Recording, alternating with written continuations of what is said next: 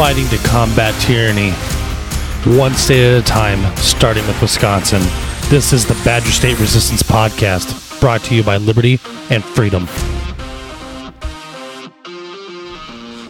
And welcome back to the Sunday Women of Badger State Podcast. Well, today it's Woman of Badger State Podcast with your host, Tori. All right, guys, so it's been a little bit of a break, I would say, for me over here between the holidays. So I hope everybody had a fantastic Christmas, and welcome to the show of 2022. Let's find out exactly where this is going to lead us this year. Maybe we'll get some poisonous arachnid 8-foot spiders, along with the killer bees and the coronavirus that we got last year. So there's a couple things, and I think that there's a lot of questions coming up into this year that we really need to start asking ourselves as voters and as conservatives and as patriots. And after sitting down, and I think the last couple weeks, they always say don't bring politics to family. Well, not my family. We walk in storming with flags and everybody's ready for a conversation. And I think I've heard a lot of really interesting viewpoints from people lately, just between listening to Justin and talking with family and friends on kind of where they stand with candidates and affiliations and things like that. And so it kind of breaks down to this, guys. This is not going to be a normal election year, right? We have a big year. We have, the Secretary of State race. We have the gubernatorial race. We also have the Treasury race. We got a lot of assembly members being primaried this year, which is fantastic. It is the year for the red wave.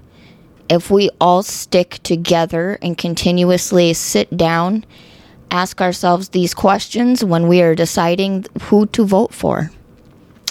We need to, more than ever, sit down and really vet candidates. Every single one of them. It does not matter if they are a Republican candidate, Libertarian candidate, Republican candidate, constitutional candidate. It doesn't matter if it's Barney himself. We need to be asking them the questions. We need to sit down and look at our moral values. What is it you are looking for, and what makes a candidate qualified for you?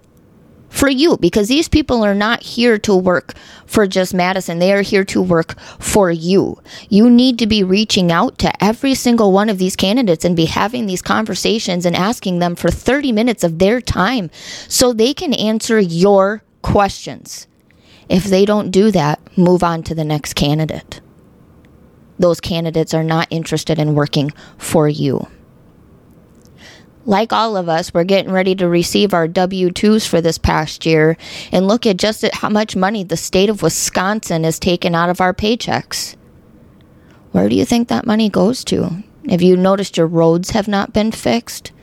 The plows seem to come around a little slower every year.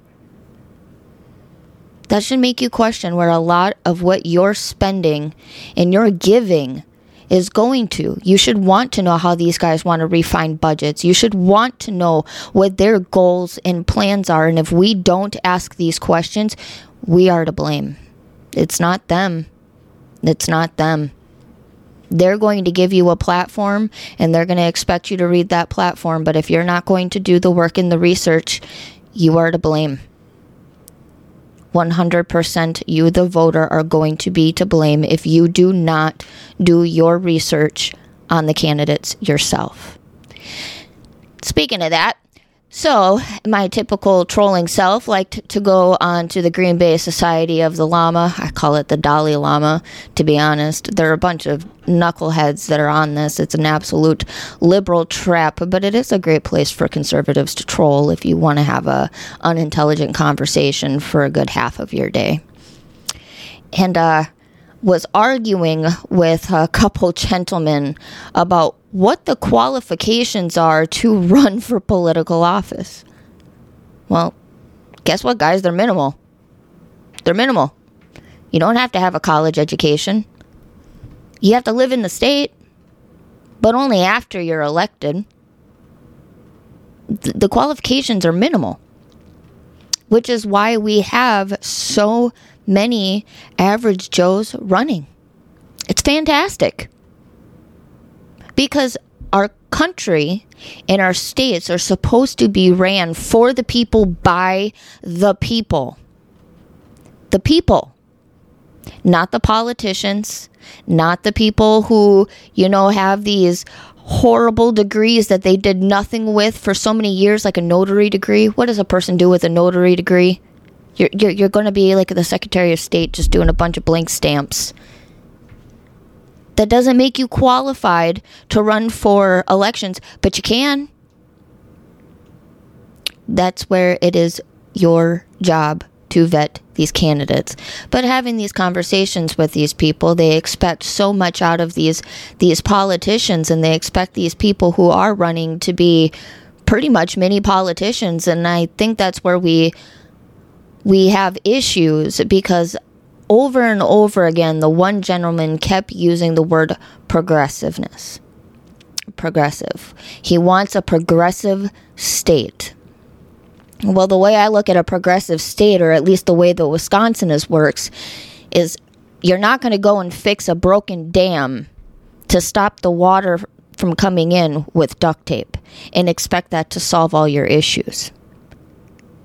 You have to go underwater, you have to seal the dam, and you have to do it right in order for the dam to work. Period.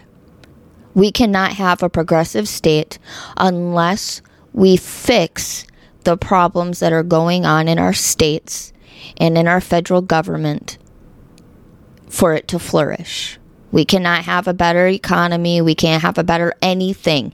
Not economy, not school districts, not property taxes, the taxes on lands of which you're paying for. I mean, on anything. We cannot have better anything without going back and fixing the problems that we've had in order to flourish and keep moving forward. You can't keep going and trying to find new solutions without fixing the old problems. It doesn't work. It's like Common Core math. Nobody has to do anything longhand anymore, so you don't know where they messed up. They're just filling in bubbles and thinking that it works. You're going to find the answer at some point, maybe. Any of us parents that sat with our kids during last year's shutdown for the schools knows that the way our kids are learning is not correct. It's wrong. So if it's not working in our schools, it's definitely not working in our government. Because some of these kids' educations, I don't want to see them run later in life. We're going to be in for a lot of trouble with this whole, believe Justin brought up the furry conversations. We're going to have cats and dogs identified as our next elected officials in litter boxes in our state capitals and in our federal government. Kind of a silly, scary thought, in my opinion. But I did find an article, and I actually kind of thought it was interesting because I was trying to look up a year in review for Biden's presidency. What has he done other than mess up everything? And it actually, I like New York Times does edit, they do edits, and they put out their edits, editors' edits, to where you can read questions that they were going to ask on air, and they take them off because they just don't feel that they wanted to push those out, and I think they're absolutely hilarious to read. But I was reading through a lot of them, and they keep talking about how Biden was the progressive president. He was the progressive president. Biden is the oldest president to ever take office. I was today's years old when I knew that. He is the oldest person to ever take office. But in this article, they compared Biden to Warren Harding. So the article goes, the phrase, "return to normalcy," was the campaign slogan for Warren Harding, who won the presidency in 1920. A century ago, Americans were reeling from the effects of war and a pandemic. Harding presented himself as a steady hand on the tiller, whereas of Democratic opponent, the long-time forgotten James Cox, was burdened with the legacy of his party's unpopular incumbent, Woodrow Wilson. What cracked me up was this exact paragraph. History, as the saying goes, does not repeat itself, but it rhymes. A pandemic, war, a deeply unpopular incumbent president, return to normalcy could well have been Joe Biden's slogan too, a familiar figure party by virtue of being the oldest president ever to take office. He fended off the flashier and more radical Democratic challengers, and at the end of 2020 seemed the perfect candidate to lead the country back to the principle. Sorry, I'm slipping up on my words trying to scan through this. Country back from the principle that has not happened. 100% agree and disagree with that article. I don't think that Biden was ever supposed to be a change. I 100% believe that in order to take presidency after a certain age, you should have to go through a psych evaluation. Biden would have never won that. Within the first 3 months of him taking office, after all of the pushing and the mandates and the executive orders and decisions, the 25th Amendment should have been revoked on him when they realized it was not him making those decisions. It was his team. It was his vice president. It was all the people that were working for him. At that point, he was no longer fit for office. This past year has probably been one of the most hurricane years, I think, that America has ever experienced. And now I would be too terrified to interview other countries to find out what exactly they think of America. I would be willing to bet quite a bit that we have become the laughing stock, that we are now weak, and that the only way we are going to save it is by people voting differently. It's by people going and vetting the candidates and doing their research, watching the debates, having those conversations, and bring your politics to your family events. Have the conversations, find out why other people think differently. But one thing I can say about some people that I have come into contact, not all, is they only want to hear their side. And then the second you try to make them understand yours, they shut you out.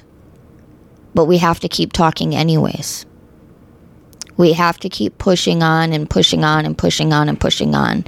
Because when I was looking up on the year in review of Biden's presidency, quite a few different articles, of course, want to blame Trump for the bad hand that Biden got, or claim that he's stuck. He doesn't have any control. He doesn't have any control.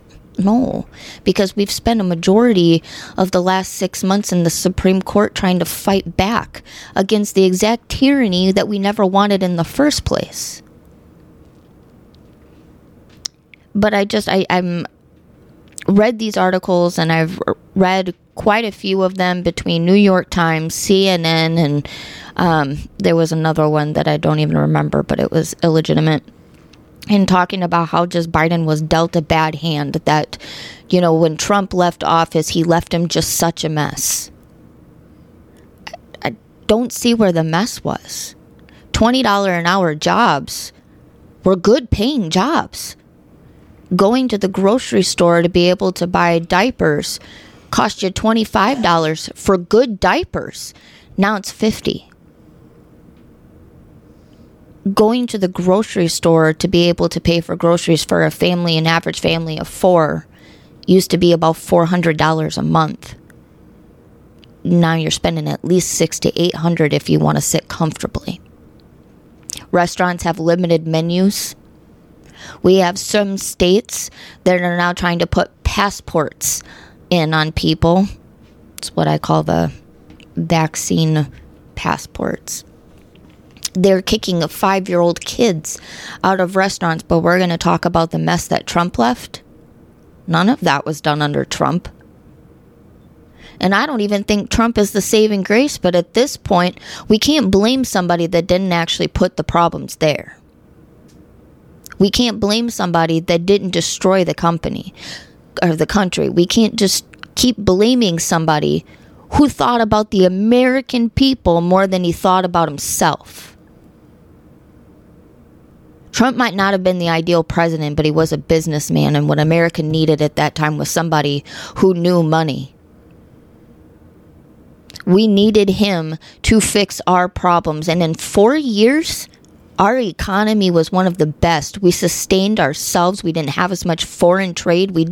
Weren't bringing in a ton of illegal immigrants and then, leaving millions of dollars of war weapons in foreign countries to now have to figure out how we're going to defend ourselves when they decide to come back for us. That wasn't Trump.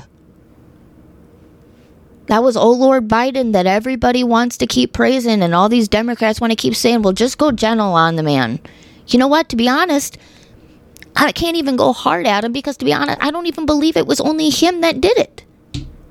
I don't believe it was all Biden at all, and to be honest, it's actually very sad that they made him the fall guy. 47 years in politics, and he did absolutely nothing for nobody. Not for Obama. He did nothing. He did nothing under the Obama administration. He did nothing as a senator, even before that. And then we go ahead and we say, yeah, it's a good idea. Make him the president of the United States. And he's done nothing but screw up everything and become a great legend for terrible memes and absolutely hilarious TikTok videos. That's what Biden's done in his presidency that I can see the good out of. I mean, it's some pretty good memes and TikTok videos that have come out of him. But that's not what it takes to lead a country. We are going to end up in some really sticky situations. And unfortunately, all these candidates that people want to keep turning an eye to, they're going to be the ones that have to fix this. They're getting ready to walk into a sandstorm, and I hope they got their blinders on because they're not ready for what's going to hit them. But what I find absolutely astonishing is all everybody ever wants to talk about is Trump, Biden, Trump, Biden, Trump, Biden. But what about Tony Evers? For anybody that ever voted for Tony Evers, please tell me what he has actually done for the state of Wisconsin. I'd be more, matter of fact, message Badger State. I would love to hear it. I'd love to hear what Tony Evers ever did for you. I'd love to hear it. I'm sure Justin and I could get a real good kick out of it, having a good laugh, and probably a couple beers while we figure out exactly how to riddle your common sense. Because he's done nothing. We keep talking about presidential elections, but we don't want to talk about our own governors. Look at New York. Look at Illinois. Look at Wisconsin. And we're not quite at Illinois yet, but it's not going to take long before Illinois' ignorance bleeds. If we don't pick and make better decisions, guys, we are going to be Illinois, in New York, in Massachusetts, in Boston. Same place, whatever. But we are going to be there. We are going to have cops lining up outside of our restaurants. We're going to have to really think on whether or not we want to back the blue at that point. Because I know sure enough, if I went to New York, I'm not backing the blue in that state.